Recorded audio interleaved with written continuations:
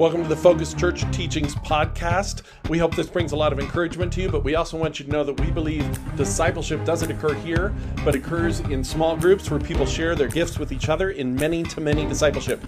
If you want to know more about that, stick around after the teaching. So where we are is we're actually on Hebrews 13 today. So we are finishing up the book of Hebrews. But I think Hebrews has just been an amazing book, and I think it is an amazing letter, and I think it's just a kind of, there's an incredible beauty and an incredible depth to it, and it reaches back to such ancient ideas and shows how those are all part of this big plan that God has had from the very beginning, and that there's no conflict between the new covenant and the old covenant, that in fact, again, they're all seamlessly part of the same plan. And I think that's an important thing for us to really begin to grasp and understand. And so we've been through the whole thing. I won't rehash all 12 chapters because the author of Hebrews goes over it over and over enough, and you can go back and watch those videos. But here we come up to the end, and this is the conclusion. This is like the goodbye. This is the closing of the letter. He has just a few things that he wants to say here. And so that's what he's going to do, is he's going to give us sort of the ending points. And that's what we're going to do. And so they're connected in the sense that they're all part of they all come naturally. It's kind of like the overflow. It's not like, I think it's important to see not Hebrews 13 as what the author has been leading towards. It's not like all 12 chapters have just been preparatory for this. I think it's the other way around. It's that the 12 chapters we've been through have been the meat. They've been the heart of it. And chapter 13 is just sort of the overflow. It's just like, well, and now if this is what you believe, and if this is what's true, and if the gospel is real in these ways, then here's what should be the natural outcome of that, and the natural overflow. And that's what we see here in chapter 13. And so that's kind of what we're going to go through. It's kind of some bullet points. They may seem disconnected, but I think if we think of them all as the natural overflow, in other words, what should the community of believers, the community of these new creations, the community of these people who've been made righteous, as we approach the throne of grace with confidence, the people of God, what should it look like? What should we look like? What should be characteristic of us? And I think that's kind of one way we see the chapter here in Hebrews 13. It starts like this. He says, keep on loving one another as brothers and sisters. Do not forget to show hospitality to strangers, for by so doing, some people have shown hospitality to angels without knowing it. Continue to remember those in prison as if you were together with them in prison, and those who are mistreated as if you yourselves were suffering. So the first point he kind of begins to wrap up with, he's like, okay, so if all this is true, right, then the first thing he wants to say is he wants to say love, right? Not a big surprise. This is something we see in Scripture a lot, that as we are people that are loved by God, our reflection should be that we love. And he starts by saying, keep on loving one another as brothers and sisters. And that makes sense. Again, it's an overflow. It's a natural response to what we've been seeing, because what we've been seeing in Hebrews 1 through 12 is that we're part of the family of God. That's what he says, that Jesus is not ashamed to call us brothers and sisters, because he's made us righteous, because he's made us fit. We're not just guests. We're not awkward guests that can outstay our welcome. We're not kind of people who get a backstage pass, but we're not part of the band. No, we're in the family now. We are part of the family. And he says, in light of that, within the community, be devoted to each other. Love one another as brothers and sisters. What does it mean to be family? That means a lot of things to a lot of people. But I think when we really think about the difference between our family relationships and our other relationships, the family relationships may or may not be closer than some other relationships we have. But I think the point is the family relationships are permanent, right? They're something that you have, right? And there's something that they're the people that are always there. And so that's what he's saying, is keep on loving one another as brothers and sisters. Be devoted to each other. So within the community, there's a certain level of commitment and devotion that he wants to encourage. And why? Because we're all righteous by the blood of Christ, by the same thing. None of us are superior to others. None of us have a leg up on other people. We're all there. We're all here just same and equal because of that. We're in that community. But then he goes on and he says it doesn't stop there, right? He says, do not forget to show hospitality to strangers, for by doing so, some people have shown hospitality to angels without knowing it. So it's an interesting phrase and a lot of reasons, but for the main thing is he says strangers, right? So you've got the people in the community, be devoted, right? There's a certain level of devotion we have to people that are part of our family. But that doesn't mean that we aren't welcoming and we aren't warm to people who are even strangers to us. let's be honest, we're not going to be devoted to every single person we meet, just like we are to the people we know best, that are part of the family, the community that we're in. That's okay. But nonetheless, the strangers, we need to greet them with a warm welcome. We need to not forget to show hospitality. Reach out to them too. Welcome them in, because they may become part of the family, right? Or, as he says here, they may even be shown to be angels without knowing it. You never know, right? You can't, if you're gonna prejudge a stranger, prejudge them with the best possible scenario, right? Maybe they're angels. So I think the point is, be warm, be welcoming to all people, to the people who are strangers. Be devoted to the community of God, be welcoming to everyone. And don't forget to show hospitality and give them that warm welcome. But then he also says this, continue to remember those who are in prison as if you were together with them in prison, and those who are mistreated as if you yourselves were suffering. This is an interesting and really important point. And obviously it's about empathy, but there's something I think even more about it that I think is really important. It would go a long way. I think it would change the way that we interact with our culture and that our culture interacts with us if we could kind of grasp this. He says, he doesn't just say remember those who are in prison with pity or with sympathy, or he says remember them as if you were together with them in prison. So you may have the privilege to not be in prison, he says to them, in the community. You may have the privilege to walk around, you have certain power, you have certain privilege, you have certain things that you can do, you have freedom that they don't have.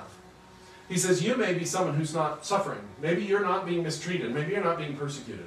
Well, there's two ways to react to that. When you have that kind of leg up, when you have that advantage that somebody else doesn't have, one way to react to that is to use that power and that privilege and that leg up and that advantage to maintain it, to use it for yourself, to elevate yourself, right? So you say, well, I'm glad I'm not in prison, and I'm going to use my freedom to make sure I never get there. And I'm glad I'm not being mistreated, and I'm going to use my freedom to make sure I never get mistreated. And he's saying the opposite, though. He's saying, remember those in prison as if you're there, right? Use whatever advantages you have to elevate people who don't have those advantages, whatever it is. And I think this is kind of an important point, that it's so human, it's human nature, it's so natural to look at things that we have, whether we earned them or we just ended up with them. And both can be the case, either can be the case. But to look at those things as if we have them and just say, well, why should I let those go? I have those. I'm going to use my power to maintain that position.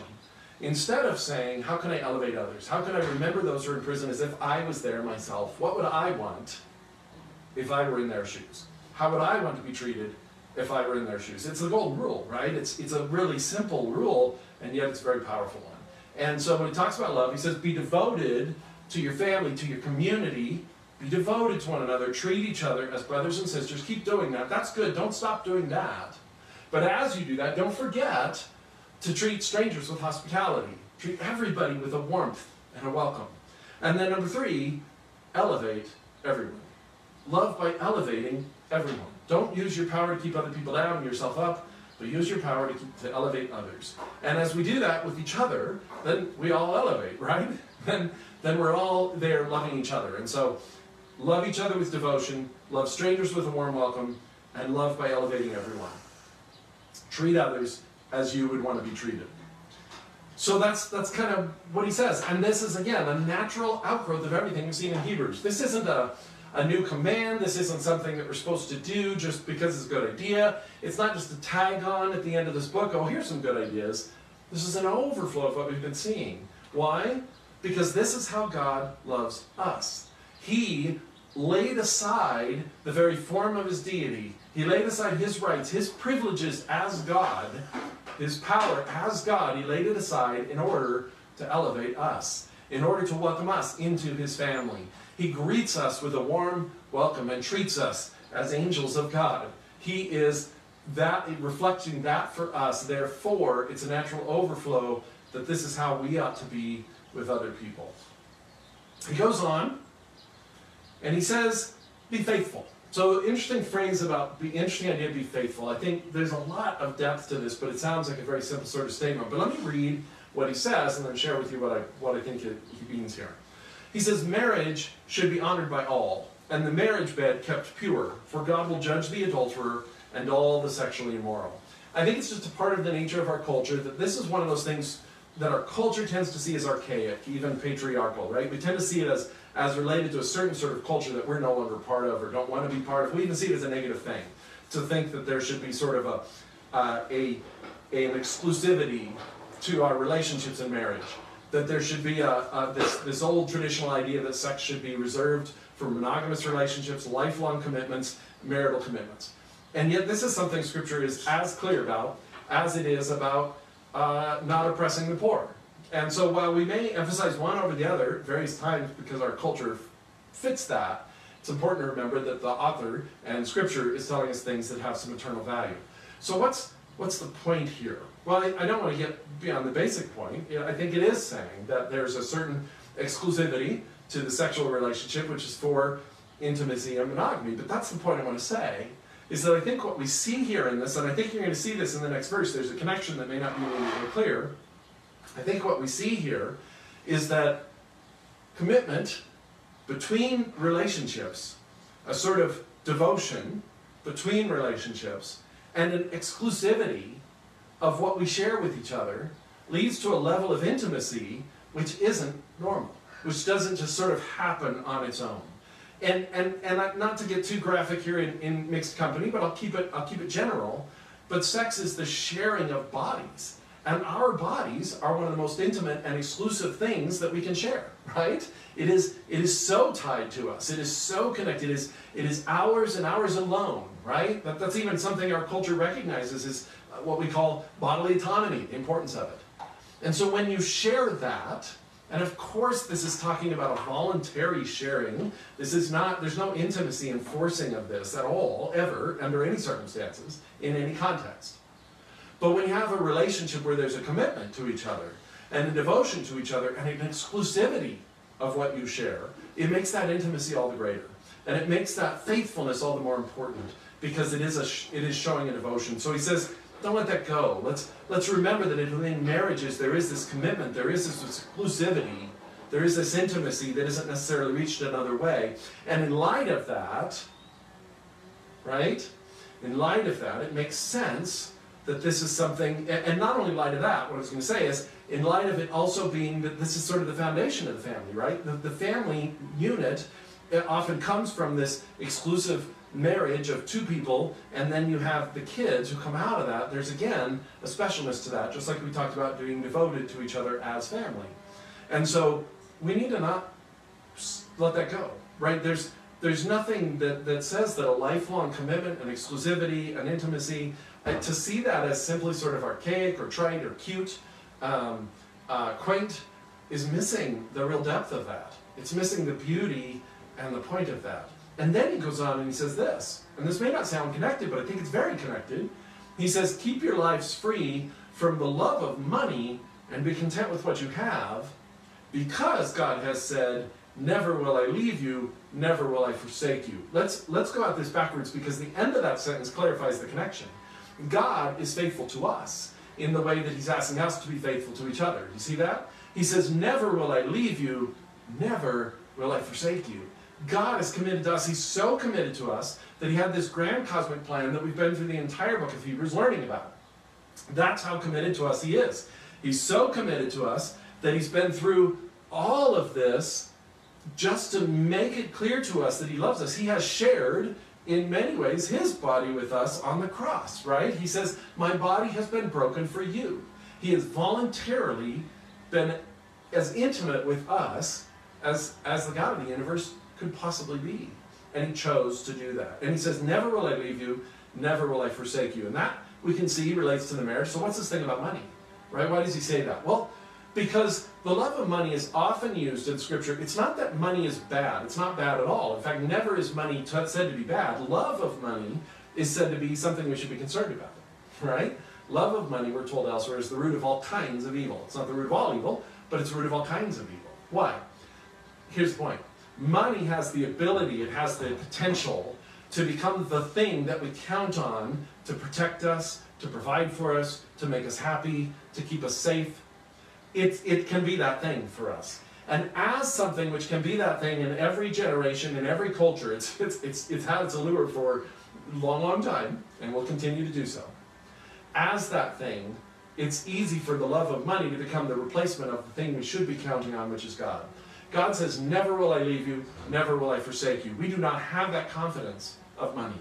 We do not have that confidence. In fact, people who are really good at making it often become people who are most aware that they don't have that confidence, that it could go at any time. But it's not just money. Money's just a really good, prominent, timeless example of that. But there's all sorts of other things that can be that way. Prestige, or popularity, or fame, or the love of other people, or possessions, or pleasure, or fun, or skill, or ability. All of these are things, good looks, these are all things that we can begin to rely on to give us what we need, but we can't count on them the way we can count on God. God says, never will I leave you, never will I forsake you. But all the other things in our life, they're fickle. And they can be fickle. And even if you think that they will never leave you, you finally got enough money, or you've really got this thing figured out, you just don't know. You just can't count on those things. But God, you can count on. His commitment, His faithfulness, and intimacy with Him. And that's why I think marriage is so important in Scripture, and that's why I think even the sexual relationship in the marriage is so important, is because it reflects this kind of commitment, this kind of devotion that God has for us. And we need to remember that. We need to cling to that. We need to learn that in our earthly relationships so that we can have that, not so we can have that, but so we can understand that we have that with God. It goes on, he says this, the reason, so in marriage, be faithful in marriage, and then to God. The reason we should be faithful to God is because He's faithful to us. It says this, so we say with confidence, the Lord is my helper, I will not be afraid. What can mere mortals do to me? Think of who he's writing, the Hebrews, they're being persecuted, right? He's like, if you're clinging to money, you're always worried about what you can lose. People can take money from you. If you're clinging to your own sort of personal sense of safety, you're always going to be worried about the fact that people can take that from you. Whatever it is that you're counting on to never leave you, you're putting yourself in the hands and the power of other people who can remove that from you. But if you're clinging to God and God alone, you can say with confidence, what can mere mortals do to me? There's a story, don't know if it's true, but there's a story about Demosthenes. He's a philosopher who famously, supposedly lived in a barrel. His whole point was if you have possessions, you always have something you can lose. And there's a story that Alexander the Great, who was taking over the world, came up into the city, and Demosthenes was in a barrel, and Alexander the Great asked him to submit, and basically Demosthenes said something along the lines of, he said, why do you live in a barrel? And he said, because you can't take anything from me. You can take this barrel and I'll still be me. Whatever, find another barrel. You know, you can't take anything from me. And Alexander the Great supposedly turned to his army and said, this is the most powerful man in the world, because there's nothing I can take from him. And so we have more confidence than he did, because his only confidence was in having nothing. Our confidence is in having everything, in God, knowing that He is my helper, I will not be afraid. What can mere mortals do to me? So he says love one another. That's an overflow of what we've seen. Number two, being faithful. That's an overflow because we recognize how faithful God has been to us. How faithful He's been through His covenant, His old covenant, His new covenant, His grand plan to rescue us. He promised the Savior, He promised the Messiah, He promised the hero, and the hero came. So those are the first two things he says. Let love overflow from that. Let your faithfulness overflow from that. Be people who understand commitment and intimacy, exclusivity in that sense. And then he goes on and he says, what should we focus on? What are the things that we should be thinking about as we move forward? So number one, he says, remember your leaders who spoke the word of God to you. Consider the outcome of their way of life and imitate their faith. The word leaders is interesting, and I was having this discussion with some other pastors recently this last week, and there is this tendency to state the importance of titles and positions, right? We like positions and we like titles, and I'm not saying they're irrelevant, but it is interesting that when he says, remember your leaders, what does he mean here? What does the author mean? When he says that, does he mean me, right? I'm writing his letter, am I your leader? I don't know. I don't really know what his position in their community is, in a sense. To some degree, I suppose he could be. Does he mean the priests? Does he mean the specific church pastors and overseers and bishops? I assume all that is encompassed in this idea, but I like the way he defines it. What if the next phrase is not simply oh, here's one of the things they did, But what if this is how he's defining the leaders in this moment? Remember your leaders who spoke the word of God to you. Who are the people that have taught you the truths of Scripture? Who are the people that have really helped you grow in wisdom? And he says this, consider the outcome of their way of life and imitate their faith. I love this too. We are told to imitate people, but notice what we're called to imitate, their faith. We are never called to live exactly like someone else lives, do exactly what someone else does, think exactly like someone else thinks. What our leaders, what true leaders have done, is shared truth with us, spoken the word of God to us, revealed to us things that God has revealed, and then lived a life that is consistent with what they've shared, lived a life of integrity that flows from what they've learned in the Word of God. And what we're to do is imitate not the actions that they performed, but the faith that they exhibit by their consistency of life. And I think this is what he means by remember your leaders. So focus on the examples in your life who live Scripture. But again, when I say live Scripture, I don't just mean they're living sort of a rigid set of rules that may show up in Scripture. Do you see in their life a reflection of a wisdom of Scripture internalized? Do you see their faith in God or just their sort of obedience to a set of regulations? Right? Which is it? But what you want to look for is those leaders who have consistency. We all know that it's always a sad thing when there are leaders who get exposed because they haven't lived their life according to Scripture. And I'm not talking about perfection. Of course not. I'm not talking about just everybody. In fact, leaders who live their life according to Scripture will be honest and vulnerable, and you will know that sometimes they fail.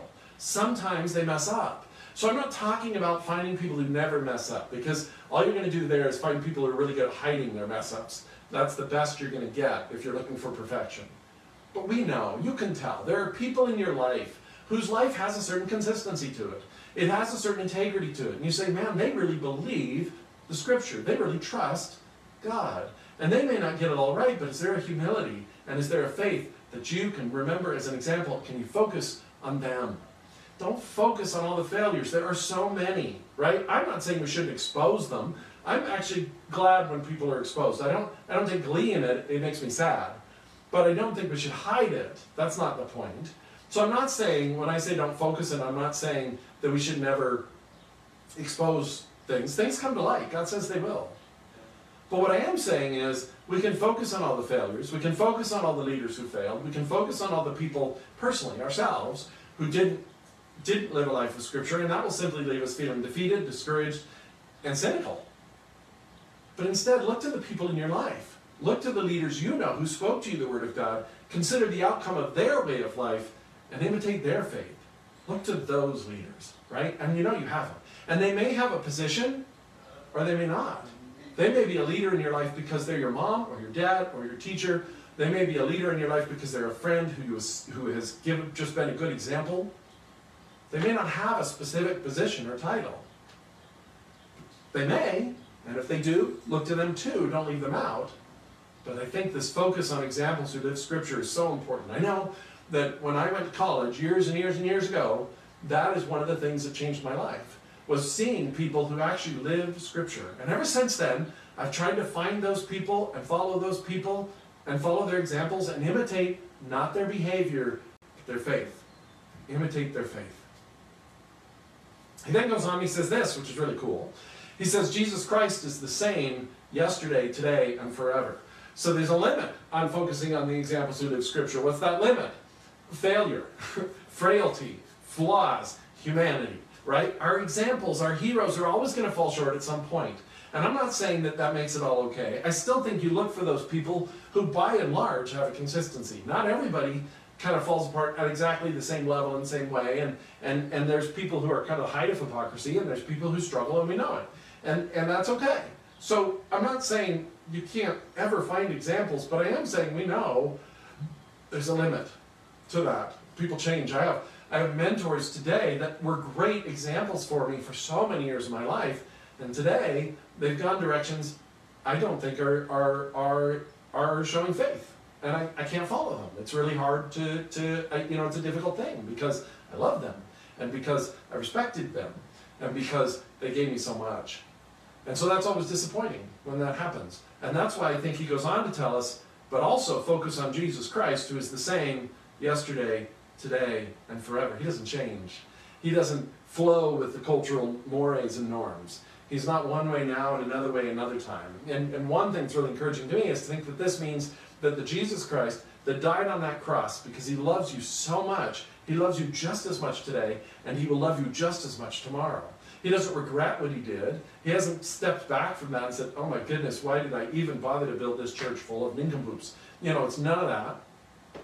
So it's really good to focus on the timelessness of Christ, that he is the same. We can count on him. He will never leave us or forsake us, and his example will always be perfect. So remember your leaders, who are examples who live Scripture, but also cling to that timelessness of Christ and focus on that. Then he goes on. He says, do not be carried away by all kinds of strange teachings. It is good for our hearts to be strengthened by grace, not by eating ceremonial foods, which is no benefit to those who do so. We have an altar from which those who minister at the tabernacle have no right to eat. This goes back to what he's been talking about through the entire book of Hebrews. We have a cleansing that the priest didn't have. Now, through the Messiah, I think it covers even people in the Old Testament. That's not the point.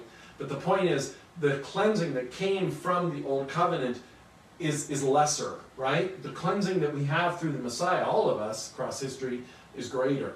And he says, it is good for our hearts to be strengthened by grace. Sometimes we think grace only goes so far.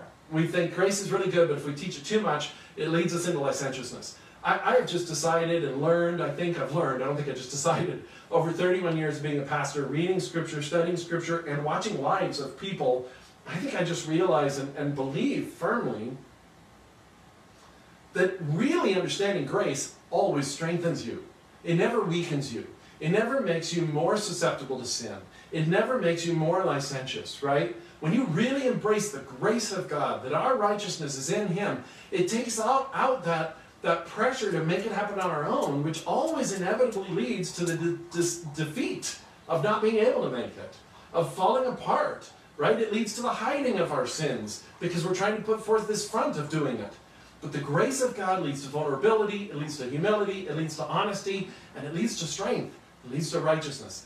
And so he says it is good to be strengthened by grace, not by ceremonial foods, not by doing something, not by performing some rituals. That doesn't strengthen us. That doesn't give us any benefit.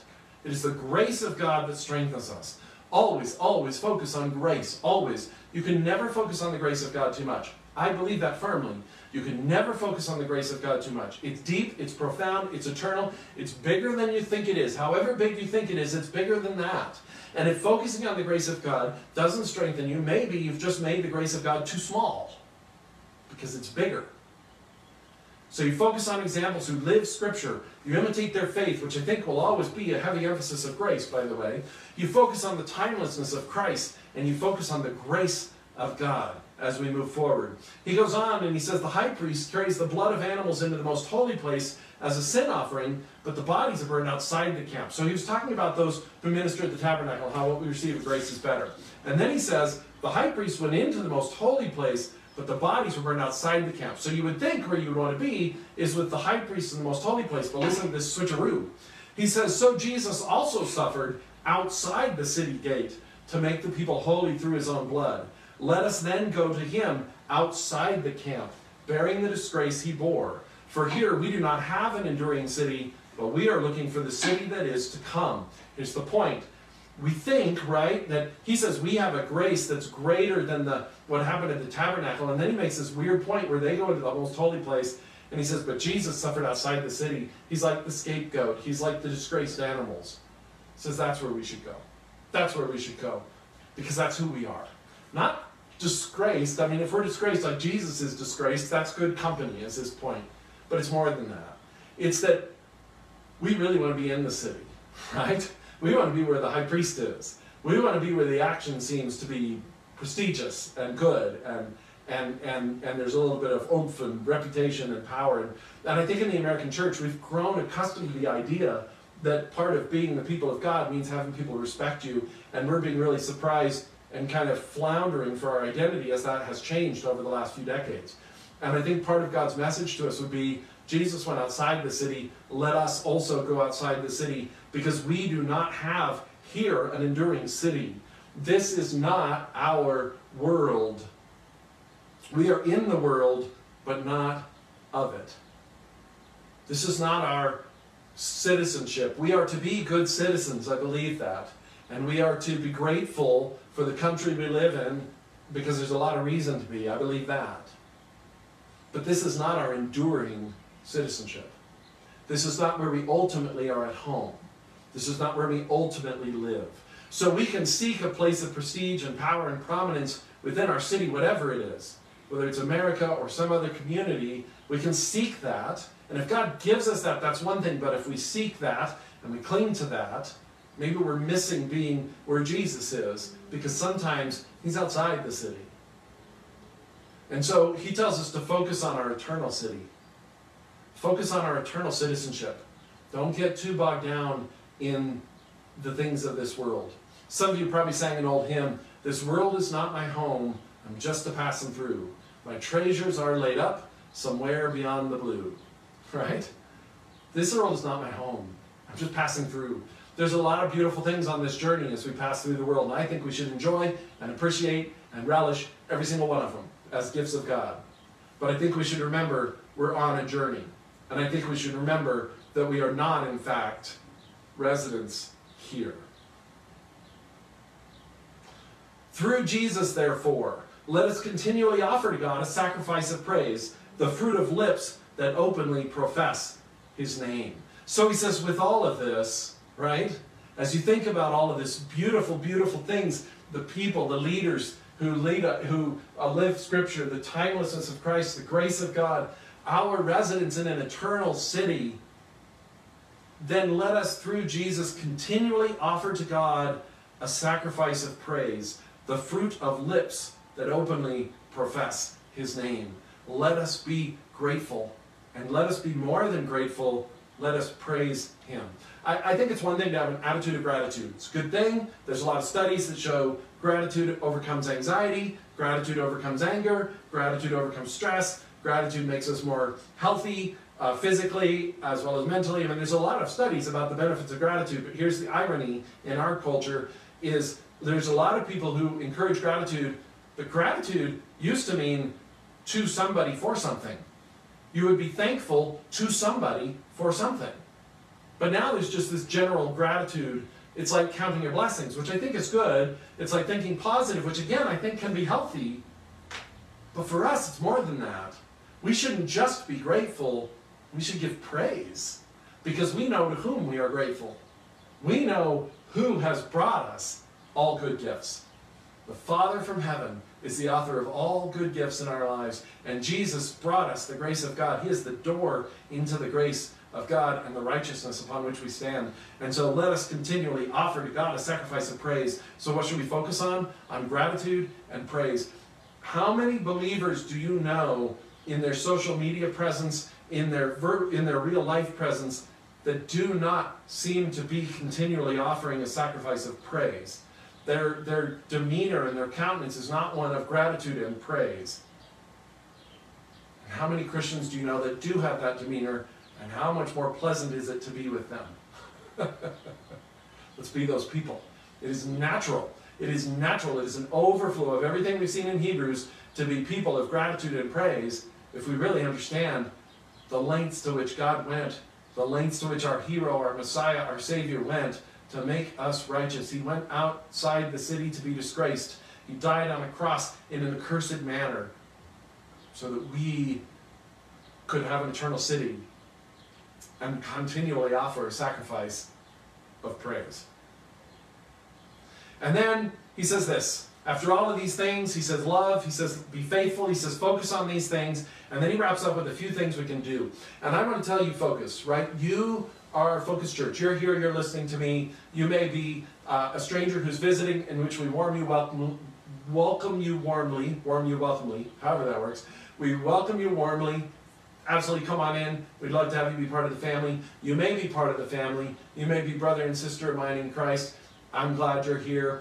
Here we are today, right now. We're all Focus Community, whoever we are. And so as Focus Community, I want to say something to you. And specifically to those of you who have embraced the gospel, because that's the overflow. If you're just checking it out, then the things I'm going to tell you here to do, you don't have to do. Because they won't overflow. But if you have accepted the gospel and you accept the new covenant, you recognize who Jesus is, if you're even moving that way, I'm going to encourage you, focus. Here's some things to do. The author of Hebrews says these things, and I want to present them to you in my agreement with his words. So here's what he says. Number 1, do not forget to do good and to share with others, for with such sacrifices God is pleased. I love the simplicity of this. He says, do good. Just do good. Sometimes it's really simple, right? I get it. Sometimes we're always like, is this right? Is this wrong? I know, but some things you just know are good, right? He says, share with others. It's like when we're kids we learn that, right? Jesus says to share. It's good to share. We learn that. Share your cookie. Share your things. Share with each other. And I think, again, what does it mean to do good? If it really gets complicated to you, take it back to the most beautiful and yet also pretty simple command of Jesus to do to others what you want done for you. If you don't know what's good, ask yourself, what would be good for me? What do I wish people were doing for me? In fact, one of the ways that I remember, he says, do not forget to do good. It's amazing to me, we can just go through life. We have so many things to do. I think we do forget to do good. I don't know if you've ever had this experience. I have, and it's an amazing experience because it reminds me. Where you're standing in a grocery store line and somebody pays for your groceries. Now, sometimes that's happened because I found myself short. That's embarrassing. But sometimes it's happened just because it's just happened. The person behind me was like, I'd like to pay for your stuff. For no reason. Or you're at a Starbucks or Sonic and you pull up and they're like, the guy in front of you paid for it, right? It's just, when that happens, you're like, oh, that person remembered to do good. He didn't have to. He just remembered. So one of the ways that I remember that I don't forget to do good is to specifically ask myself, when I'm feeling unappreciated or unnoticed or like people aren't thinking about me, I ask myself, well, then what is it I wish someone else was doing for me? What is the good I wish someone else would do for me? Can I do it for them? And it's fascinating to me that if I'm feeling, for example, unappreciated and I start going around appreciating people, a couple of things happen. One is I suddenly realize I'm not the only one feeling unappreciated. Second thing I realize is all that time I spent feeling unappreciated, I was definitely forgetting to do good to others. So why are they forgetting to do good to you? Maybe because they're feeling like they're waiting for someone to do good for them. So you be the first. You be the grown-up in the room. And don't forget to do good and share with others. Because God is pleased by those sacrifices. Right? You see the point? The lamb, the bull, the ox, all these things God called them to do in the Old Testament, which they were very rigorous to do. The author of Hebrews is telling them, what does God really love? You know, in the New Covenant, what are the sacrifices we bring? What are the religious things we do? We do good and we share with others. So do good. Then he goes on, he says this, have confidence in your leaders and submit to their authority, because they keep watch over you as those who must give an account. Do this so that their work will be a joy, not a burden, for that would be of no benefit to you. So there's a lot here, and just to make it very quickly, he says submit to their authority, and that is a dodgy thing in our culture. This whole idea of submission and authority, we have a lot of wrestling with it. And you know what? I think it's good. I think we should be wrestling with it, because I think the ideas of submission and authority have really been corrupted over the years by humans. And I think to go back to kind of what Scripture is talking about, though, is really good. So we don't dispense with all the idea of submission and authority, but it's okay that we're visiting what that really means. And I just want to say briefly here, he says have confidence in your leaders and submit to their authority. He's not saying have confidence in your leaders because they're your leaders. He's not saying just decide. I think he is saying, look, you have leaders that have been examples to you of living life in Scripture. You've considered their way of life. You've considered the outcome, and you want to imitate their faith. So if they've been those people, have confidence in that, right? If you've seen it, you have reason to have confidence. And in our day and age, if you don't have confidence in your leaders, you know what? There's a lot of leaders. Again, doesn't mean they have to be perfect. But you have confidence that they're humble before God, that they're pursuing the things of God. If you do, have confidence in them and submit to their authority. Now here's the other thing about this that's tricky for us, is the word authority. I don't think it means, when he says submit to their authority, that leaders have all authority. They have authority over certain spheres of things. They have authority over certain things. What do they have authority over? The Word of God, Not that they control it, but their job is to teach it. Their job is to share it with you. If you have confidence in them, then give them respect as they share with you some things that are there. Maybe they're challenging you in ways you've never thought about before. Does that mean you have to obey and do exactly what they say? No, I think if they're good leaders, they won't tell you what to do. But they will challenge you. And if they're challenging you in that, then maybe you submit to their authority by considering the challenge. I don't think it means you obey and do only what they tell you to do. Again, a good leader shouldn't be focused on telling you how to live your life. That isn't what leaders are supposed to do. But they should be challenging you to examine your faith. Submit to that authority. Accept that. Say, okay, I'm going to let them challenge my way of life because I've seen their way of life. I'm going to let them challenge my faith because I'm going to imitate their faith. I think it's hard to do, but I think this is for everyone. I am constantly on the lookout for people who I can have confidence in and I can submit to their authority. Not all authority, not to tell me how to live my life, but in whatever sphere makes sense for them to have it. And then he says they keep watch over you as those who must give an account. If you are submitting to someone who has that authority, guess what? God's holding them accountable for that. And their authority is for your care. And that's the other thing. Authority and responsibility should be the same words. We have divorced them a lot. And when you see someone who has authority and no responsibility, or someone who has responsibility and no authority, it's always a problem. It never works well. One is frustrating, the other is overbearing. But I think the point is that if you think of authority and responsibility together, those who have authority that you're submitting to, their authority is the responsibility of watching over you, caring for you, trying to make your journey easier and better. So submit to those people because they're just trying to help you and because that makes their work a joy, which is a benefit to you. Now, if the idea of submitting with confidence and joy is hard for you, I want you to wrestle with that. Consider my authority as you sit and listen to me to be limited to challenging you to think about that. And submitting to this authority doesn't mean you suddenly think I told you what to do, because I didn't. So if you think that means you're supposed to go submit to somebody specifically, I didn't say that in a weird way, but take it this way. The authority I have as somebody on a screen telling you something is to submit to the idea, the concept, to think about it, to wrestle with it, to say, God, what does it mean to submit with confidence and joy? David says, this is in this book in Hebrews, he says it means something and it's not archaic and quaint, so I want to wrestle with that. That is the limit, I think, of my authority at this moment in your life, but I think it's a worthwhile authority to submit to. Okay, so we'll go on. You can think about that and chew on that. Then he says, pray for us. We are sure that we have a clear conscience and desire to live honorably in every way. So it's pretty interesting. He says basically, we're the kind of leaders you can have confidence in because we haven't done anything wrong and we are trying to live honorably. And he says, I particularly urge you to pray so that I may be restored to you soon. So we don't know who wrote the book of Hebrews, but apparently he does have a relationship with them. He's for some reason unable to be there with them, and he says, pray for us. And I want to say specifically, Focus Church, pray for me. Pray for me as your pastor, and pray for your leaders. Pray for your group leaders, your focus group leaders. Pray for your worship leaders, right? Pray for your worship team. Pray for anybody who has any sort of authority or responsibility in our church to care for you, to provide for you. Pray for us, because we need that prayer. Because we watch leaders all the time become overbearing, authoritarian, hypocritical, afraid of vulnerability, and we don't want to be those leaders. We don't ever want to step into the place of trying to be the Messiah that Jesus is to be. So pray that we don't. Pray for us. Pray for us. Pray that we do our jobs with wisdom. Pray for us that serving you, we serve you, that we see authority and responsibility as tied together. Pray for us as your leaders.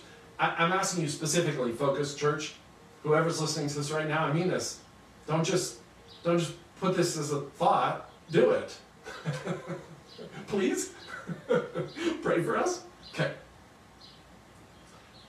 And I can tell you of the leaders in our church that we have a clear conscience. Not that we never mess up anything in our lives, but as it comes to our church, we have a clear conscience that we are trying to look out for you and not control you, and that we are trying to live honorably in every way. Pray for us that we do, and that we maintain a clear conscience.